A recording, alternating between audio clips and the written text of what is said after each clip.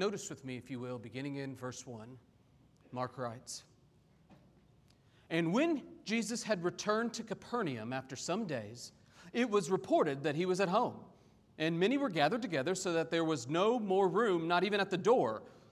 And he was preaching the word to them. And they came, bringing to him a paralytic carried by 4 men. And when they could not get near him because of the crowd, they removed the roof above him. And when they had made an opening, they let down the bed on which the paralytic lay. And when Jesus saw their faith, he said to the paralytic, 'Son, your sins are forgiven.' Now some of the scribes were sitting there questioning in their hearts, 'Why does this man speak like this? He's blaspheming. Who can forgive sins but God alone?' And Jesus, perceiving in his spirit that they thus questioned within themselves, he said to them, 'Why do you question these things in your hearts?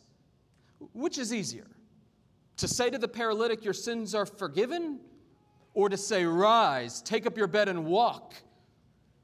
But that you may know that the Son of Man has authority on earth to forgive sins, he said to the paralytic, I say to you, rise, pick up your bed and go home.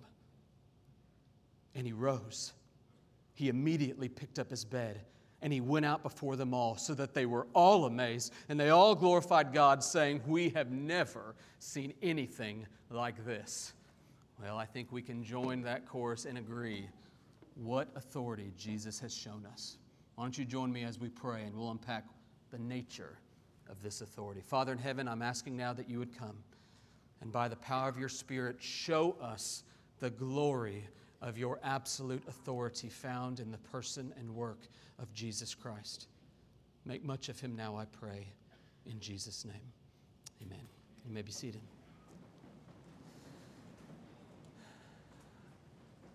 I wonder what you see as your greatest need. How would you answer that question? What is your greatest need this hour? Now, there's a couple ways you can go about this. On the one hand, there's probably no word more misused more in the English language than the word need. How many of you children in the room have ever been in the store with mom and dad, and when you saw that toy you really, really wanted, how many of you kids ever said, gee, Mom, it sure would be an untold blessing for me to get that toy. I need it. How many of you students in the room, upon seeing the commercial for the iPhone, said, man, Dad, that really would be an unnecessary luxury for me to get that phone. If you do have kids like that, please teach me your ways. I need it. We abuse that word, that's clear. But I don't want to make light of the fact that there are in this room, I trust, countless with real, acute, felt needs. Some of you today are here because you need a miracle. You need a miracle in your miserable marriage. You need a miracle for your wayward, wild child. Your debilitating depression has you here longing for something that medicine has not somehow, some way been able to help you. Your all-absorbing anxiety has you gripped, and you're here hoping that God will do what only He can do. Your unending unemployment has you at your wits' end, and you are wondering, God, I need a miracle. And so you've come to church. You've come to the miracle worker, kind of like this paralytic. You've shown up, and you are here, and you're wondering, this miracle worker healed that guy. Why isn't he healing me? This preacher of his, he's talking about everything but what I really need. He keeps telling me all these other things that I need to think about, all these other needs, and I'm trying to help you understand. Talk to my felt need. This is my problem. I need this kind of miracle. And if that's you, if you are privately harboring cynical doubts in your soul, wondering, the Jesus of the New Testament doesn't feel like the Jesus I experience today. This wonderful miracle worker is not working a miracle for me. If that's you, I want to invite you today to just come and join me at Jesus' feet. I want to invite you to come and see what this man who so desperately needed a miracle saw. For in this text there was one a lot like you, a paralytic in great need of a mighty miracle. And I want you to notice that when he came to Jesus, what Jesus did was not what he nor any in that room expected. For on that moment, and we'll come to the details in just a moment, when he came for the miracle of healing, Jesus responded with a mightier miracle that has left that man, that room, that nation, and the world since that day shocked, awed, and amazed. For the purpose of this story, the heart behind these miracles is simply this. Would you see this day that the mightiest miracle you need is forgiveness? Now, I don't want that to just wash over you too quickly. I don't want it to go in one ear and out the other too quickly. Look with me, if you will, beginning in verse 1. What's happening? Jesus, who in chapter 1, if you can recall, was so popular that crowds were flocking to him wherever he went. He did some fantastic healings and exorcisms, and it caused him to have to leave the city and go into the countryside. But evidently in verse 1, he has decided to somehow, some way, quietly return to his headquarters, Capernaum. But word got out, as you might expect, and so in verse 1 it says, after some days he comes back there, and it was reported that he was home, and so the people start a-flocking. In verse 2 it says they were gathered together so that there was no room in this house. The house of which they speak, it's not terribly clear, but most assume it was probably Peter's house, maybe where his mother-in-law was, but we're not sure. He's in this home, and the crowds are so packed in that there's no way to get in. And it says in verse 2 that he was preaching to these people. Just let that hit you. The Word of God, preaching the Word of God to the people of God. Astounding to have heard that word. And in verse 3, notice what happens. There was a man, a paralytic, one who was unable to move. We're not precisely sure why, but it is safely assumed that he was paralyzed from birth, but we're not sure. Nevertheless, he was utterly and completely unable to go. But there were 4 men, the text says, that brought this man to Jesus. But they had a problem. As they came near the house, they couldn't get in. The room's so packed, it says it's spilling out into the doorway. There's no way to get in through this crowd. Now, like you might have just given up, the way you might go to a restaurant and you see the line out the door and you're like, okay, we're not stopping there, moving on. But it says that these guys were industrious. They were determined. They weren't going to let a crowd stop them. So it says in verse 4, they removed the roof above him. Those houses in that day were typically 1 story, and the roof was made with all these big long beams. It was, trees that they'd lay across the top of the roof. On top of the roof, they would put all this thatch, all this like shrubbery or whatnot. And then on top of the shrubbery, they'd put a layer of mud and dirt. And then often on top of even that, they'd sometimes put tiles. And that was the way they did a roof. So these men go up this presumably outside stairwell, which was not uncommon, either a stairwell or a ladder leading to the roof of this house. And as they come up on this roof, it says they find the spot where Jesus was, evidently, and they begin to dig. Luke tells us that they removed the tiles. Mark leaves out that detail. They dig through the roof. Now, I just want you to imagine for a moment what's happening in this scenario. I just did a service this week. That was the most distracting service I've ever done in my life. I have never had more distractions in my life than this service. All the pastors from this campus were there. You can go ask any of them to know I'm not exaggerating. I'll spare the details. You can come find me afterwards. But there's one thing that didn't happen in that service. Nobody started to dig through the ceiling above me. Jesus is in this packed house, and all of a sudden dirt starts to fall from the ceiling. It's falling, I trust, on the scribes' heads, on all that are gathered, and all of a sudden daylight starts to peek through. And this wasn't a little pinhole of daylight. It says the hole was evidently large enough that a paralyzed man on a mat was lowered through the ceiling directly in front of our Lord. Now just let that hit you. astounding what's transpiring in this story. And Jesus, in that way that only He might respond, instead of responding with frustration, shock, or disgust like I might, it says He saw their faith. I trust He did so with a smile on His face as these folks came down through the ceiling. And what does He say to this paralyzed man lowered from the ceiling? You would expect him in that moment to have said, "Son, you're healed."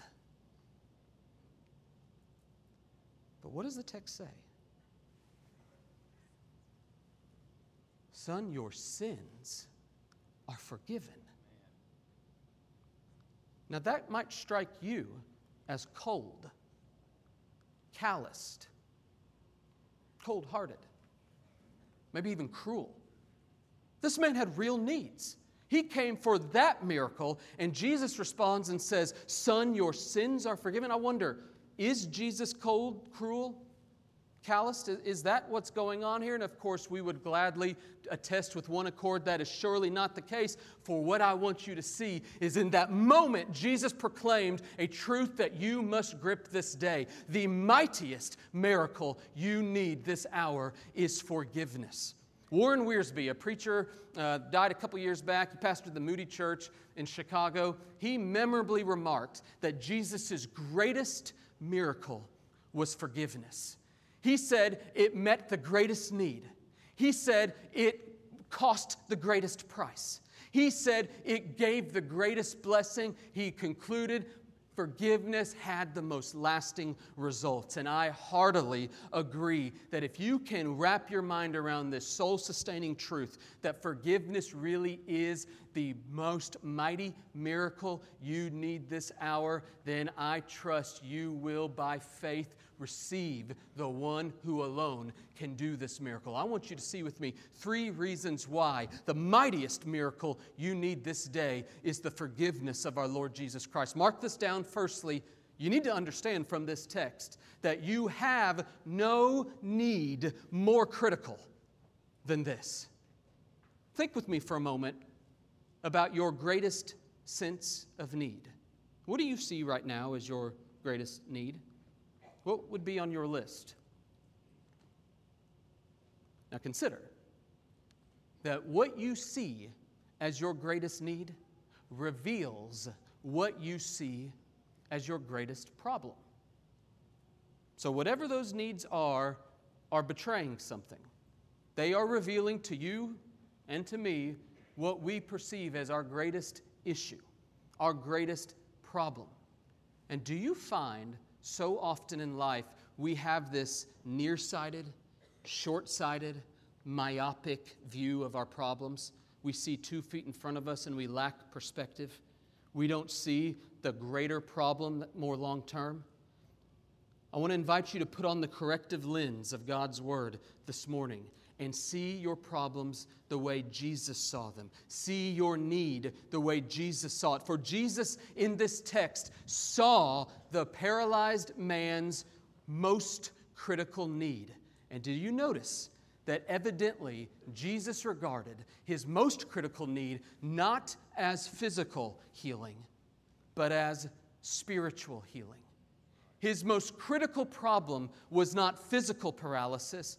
It was evidently, manifestly, spiritual paralysis, which can again sound cold, cruel, calloused if you don't realize the depth of this man's spiritual paralysis. He who was born physically paralyzed, it was but a shadow of the deeper problem. He and we, all of us this day, are born, the Scripture says, spiritually paralyzed, so to speak.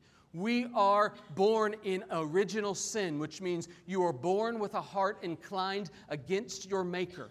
You don't have to teach a child how to sin. They are sinners inherently. Nobody taught the 1-year-olds in the classroom downstairs how to bite. It is something that comes naturally to them. We are hardwired towards this. We are born spiritually paralyzed, and we grow up living a life of spiritual paralysis. The Bible calls this, for lack of a better word, our sin nature is so great that we are totally unable to honor God. we have a complete and utter inability to ever willfully do what God has called us to do. We are depraved, the Scripture says. We are at nature children of wrath, the Bible says, like the rest of mankind. Spiritual paralysis is the great need of the hour. It is your most critical need this day. And it is so critical because the Scripture teaches that you who are born spiritually paralyzed, you who live a life of spiritual paralysis, will die of this paralysis, and you will be forever cast into darkness. Have you ever considered that sin doesn't lead you to hell? It's unforgiven sin that leads you to hell.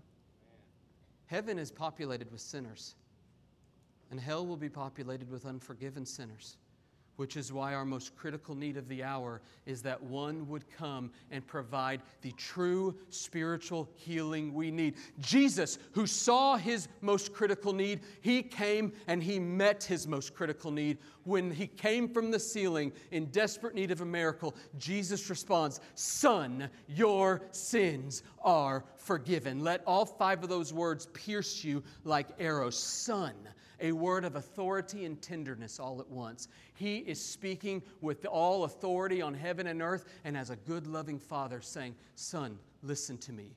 Your sins, yours." This isn't a blanket statement. It's not a gross generalization. He is speaking to you individually, not your family, merely you. You personally are forgiven. Your sins, not that particular sin, not the one you remembered to confess in your prayer, not the one you did yesterday, but not the one tomorrow. Your sins, past, present, future, all wiped clean. Your sins all completely are forgiven.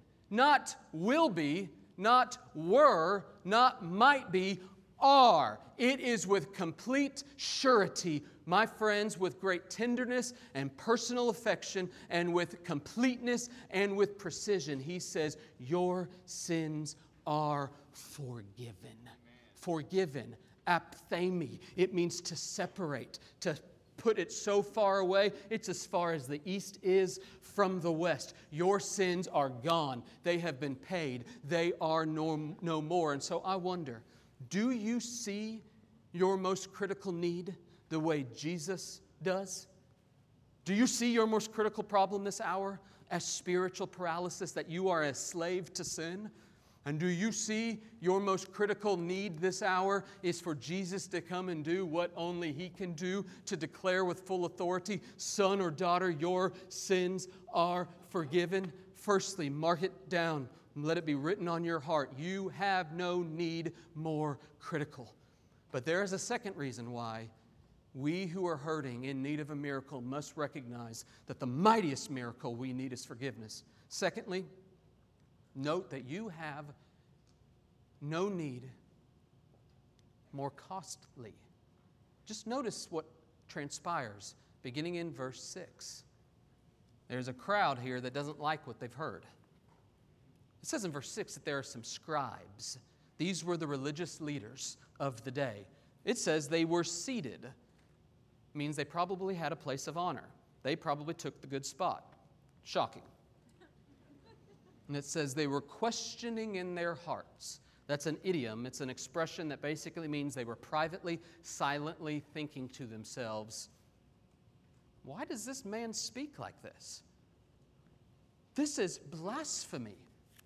Nobody can forgive sins but God alone. Now mark with me for a moment. Were the scribes wrong? Partly. They got something right.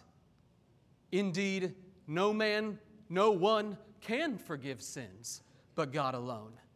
But they wrongly concluded that Jesus was not God and thus accused Him of blasphemy. And I want you to see what the Pharisees and scribes saw, and I don't want you to miss what the Pharisees and scribes missed. Come back with me now to the text. I want you to see this. See what they saw. Only God can forgive sins. They knew this to be true, that God must do this, but they missed something. they missed a critical problem. They missed that Jesus was the one who could do this. Just consider with me the high cost of sins being forgiven. All the scribes, all the men of that day and women would have known this very truth, that the cost, the wage, so to speak, of sin is death. Adam and Eve, the minute they sin, a blood sacrifice occurs. An animal is slain by God Himself. It clothes them. We see a promise made that one day one is going to come and completely, finally, fully forgive you of your sins. But we don't know who that person is. And the rest of the story of the Bible is basically this picture of who that one is to come. All these different characters you see throughout the Bible are all involved with one crazy, arcane system called the sacrificial system. Isn't it wild when you read the Old Testament and you think how different religion was then as it is today? You see this endless blood being poured out, all these sacrifices being made, and you're wondering, that just seems backwards, archaic, but it was a glorious foreshadowing of what would one day come. Millions upon millions upon millions upon millions of animals were slain. Their blood was drunk into the soil of the earth, foreshadowing the one who would one day come and pay the infinite, full, final sacrifice. The cost of redemption was paid alone by Jesus Christ, who is our redemption. For Jesus would one day come and make the final sacrifice, which He had not done yet. But this is why I draw this to your attention.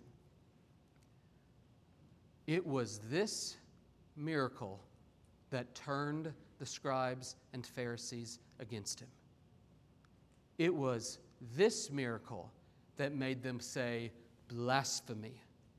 It was this miracle that would eventually cost Him His life. For in that moment, Jesus declared in a just shy of crystal clear way, I am God. For God indeed alone has the power, the authority to forgive sins. I have that authority. And it doesn't take a rocket scientist to logically therefore conclude that I am God Himself. Jesus paid the highest price. When on Calvary's cross, He cried out, my God, why have you forsaken me?" When the sins of the world were placed squarely on His shoulders, and in His dying breath cried out, "It is finished," sealing once and for all. The sacrifice was finally made. The promise made as early as Genesis had at last been fulfilled in the person and work of Jesus Christ. Your greatest need this hour is not what you think.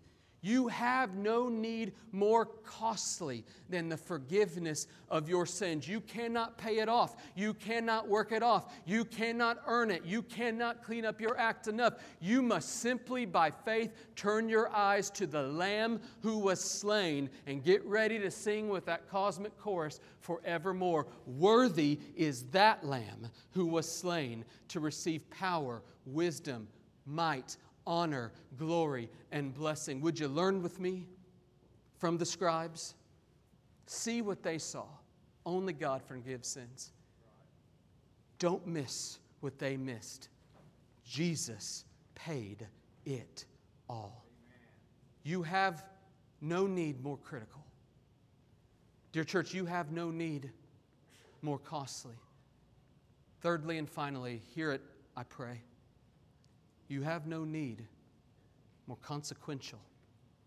For notice, if you will, beginning in verse 8, some of you skeptics are thinking, yeah, preacher, that's all well and good, but Jesus healed the guy. He didn't just save him from his sins. He didn't just forgive him. He healed him. Why hasn't He healed me? I had 2 people I heard today in our church go to the hospital today from an apparent heart attack. Several of you have reached out to me in recent weeks with a significantly serious cancer diagnosis. Some of you are holding back the tears this hour from the grief over your marriage, over your wayward child. And you're wondering, why won't Jesus heal me? Please don't miss this. Perhaps the most critical words in this text are found in these verses I'm about to show you. For Jesus does heal this man, but notice why he does it. Just join with me, if you will, in verse 8. It says, Jesus was perceiving in his spirit that they questioned themselves. In other words, Jesus was proving in that instant he's God. He could read their minds. That is something only God can do. His omniscience was on display. And he responds to the scribes and Pharisees, why do you question these things in your hearts? And then he asks a strange question, which admittedly might have tripped you up. You may think, well, I'm not sure how to answer this. Jesus says, which one of these is easier to say? Your sins are forgiven? Or take up your bed and walk? How would you answer that? You know, I think we need to answer it with Jesus. That technically speaking, it would be easier to say your sins are forgiven, because how are you going to prove it? I could say that right now. I could be like a Roman Catholic priest who says you're absolved, and you don't know any better. But if I tried to do that same thing and say, rise, paralytic, and walk, the proof is in the pudding. Either you're going to walk or not. Jesus makes clear, if you don't believe I have the authority to forgive, I'm going to show you another authority that is actually easier than this one. And I want you to see it as proof that I have the authority I claim. For notice those 5 significant, critical, crucial words we find in chapter 2 and verse 10. But that you may know that the Son of Man has the authority on earth to forgive sins. He said to the paralytic, rise. And that paralytic did as you might expect. He rose. Did you miss that? Jesus, in other words, basically said, the reason I healed this guy was to point to something more important. This healing was less consequential than my first one. I only healed him as a pointer, as a signal of a greater power I had. Jesus' healing ministry, in other words, and we see this throughout the Gospels, his healing ministry signaled, at least in my judgment, 3 significant things about him. It pointed to who he is. It showed him to be a sovereign God in control of all creation. It signaled what he was like. He was a sympathetic, loving, compassionate God. Almost every time he heals a man, it says he had compassion on him when he heals he or her. It signals not only who he is and what he's like, it also pointed to what he came to do. For when Jesus would heal a man, he was foreshadowing what he would one day do, and that is make all things new. A wonderful, sweet assurance of who he is. And some of you are thinking, I need that assurance. Why don't I have that? Do you know how much that would help my faith, Pastor, if he would heal?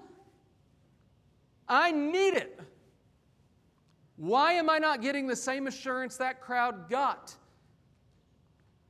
Let me offer 4 very simple pastoral words to you. I want to affirm a few things. First, he is able. And so we pray. You ought to pray for healing. For our God is a great physician, and he has worked miracles. He is able. He can. He's done this. The Bible is replete with examples of him doing this. History attests. Many of you attest to his miraculous healing power. He can. He has. Praise be to God, one day he will, when he makes all things new. But an important word you must grip with me is that he often doesn't. Rather, he promises suffering, sorrow, weeping. It indeed may tarry for the night, but there's going to be joy in the morning. We are not promised healing. And if any man ever claims that the reason you're not healed is because your faith has been insufficient, he is a false prophet, a liar from hell. It is demonic. His healing was a signal of his greater, mightier miracle. He healed physically to illustrate His sole authority to heal spiritually, eternally. My friends, if you long for that sign, you need a sign. You are desperately wanting some sweet assurance that God can do this. Remember that He has left a greater symbol, a sign for you, so infinitely greater, pointing to a much mightier miracle than healing you of your disease. He did this in the incarnation of Jesus. What a fantastic symbol for us, proving He is who He says He is, that Jesus is no mere man, God in the flesh, fully God, fully man. He gave you a second symbol in the crucifixion of Jesus Christ, proving not only who He is, proving what He's like. He is a sympathetic great high priest who gladly, joyfully, for the joy that was set before Him, the Scripture says, He endured the cross for you. He drunk the wrath of God for you. He quenched it for you. He cried out, my God, why have you forsaken me?" for you. What a symbol showing His kindness towards you. What a symbol showing His power for you. And His resurrection is a third and final great abiding symbol, an assuring work for you that Jesus did what He said He came to do. That He was mightily and triumphantly resurrected from the dead, proving once and for all that He was the one God promised. He alone had the power and the authority to forgive sins. That His sacrifice was indeed final. For what animal has been raised from the dead? Jesus is alive. Amen. The mightiest miracle you need this day is forgiveness. You have no need more critical, no need more costly. You really do have no need more consequential. Imagine if Jesus had done what you had wanted Him to do. Imagine if Jesus had just healed the man physically as he came down from the ceiling and stopped there. That man would have begun to decay. In just a matter of years, he would have died. And he would have been dead the last 2,000 years with no hope. Which is why we must conclude, without sounding like we're just hoping this is true, do you not see it the way Jesus saw it? That the most consequential need you have is that forgiveness that only He can bring. For your body is decaying. The grass really does wither.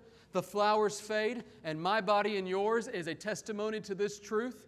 But there is a word that will abide forever. His promise is sure that you may die, but in Christ you will live forevermore. Praise be to God that the mightiest miracle He wrought is forgiveness. Amen. And so let me conclude then by drawing your mind and heart to just one word that I skipped over, and it was probably conspicuous to many of you. Did you notice that word faith I skipped? The way you get it, the way you receive it. Faith. Faith is, as demonstrated by these men, it is seeing yourself for what you really are, paralyzed, in utter need of a miracle. Faith is seeing Christ for who He is. He is sovereign, has full authority. It is seeing Christ to be the way He says He is, sympathetic, a great high priest, a most compassionate God. It is seeing that He came to do what He said He came to do, to save. And it is coming to Him and in your utter inability saying, I can't help myself. Oh God, would you grant this by your grace to me? And so this day I pray for those of you that know that you know that you know that you need a miracle. And the mightiest miracle you need this day is for the life-changing forgiveness wrought by the precious blood of Jesus Christ. I want to invite you in a moment when we sing, you come forward. There will be pastors down here who long to pray with you. You cry out in the silence of your seat, oh God, I am a sinner. I see my paralysis, my inability. Save me. But before I pray, may I give one final pastoral word to each of us. I do not believe this is the point of the story, but I do think it's an important implication. Did you notice that paralyzed man came to Jesus under the loving arms of four friends. Did you miss that? Did you notice the faith of those men? Did you miss that? I was so deeply convicted this week as I spent countless hours preparing a sermon, recognizing how little time I spend with people who need this miracle. That I will gladly feed people, but I am prone to see the spiritually paralyzed and walk right past them. Did you notice these men with determination grabbed all four corners of that mat and brought the man to Jesus? Have you forgotten that you who were once spiritually paralyzed were carried by somebody to Jesus? It might have been your grandmother, it might have been your mother, it might have been a coworker, it might have been somebody you can't even recall, but somebody was used of God to bring you to God. And so my final pastoral word to us, to me, if anybody, is that we would heed the implication of these four men who brought the paralyzed man to the Lord and be motivated by the glorious, soul-searching truth of verse 12. They were amazed and they glorified God, saying, "We never saw anything like this." Do you want to see a miracle here?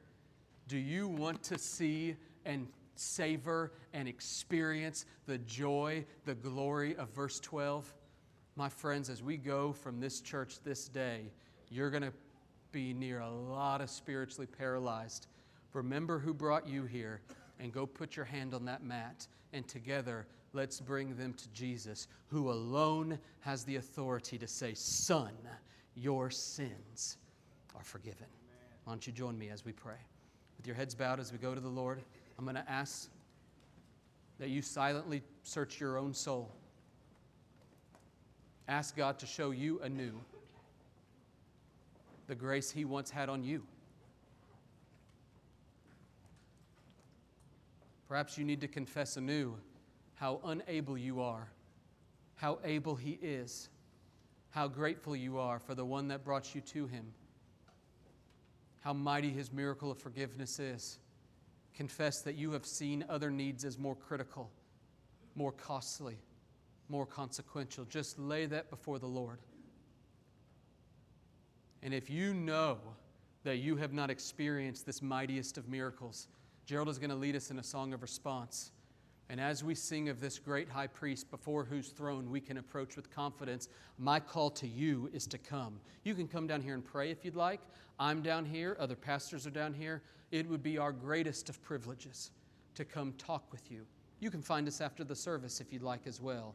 Come this day and experience the mightiest of all miracles, forgiveness wrought by Jesus Christ. Spirit of God, do this, I pray.